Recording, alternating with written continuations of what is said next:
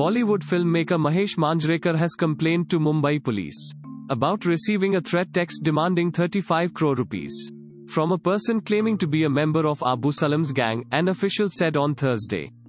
An FIR has been registered and transferred to the police's anti-extortion cell, he said. Mahesh Manjrekar filed a complaint at Dadar police station 2 days back, alleging that an unidentified person claiming to be a member of the gang of the 1993 Mumbai serial blasts case convict Abu Salam. Thanks for listening to the latest news Suno. Download the free latest news Suno app to listen news in less than 60 seconds.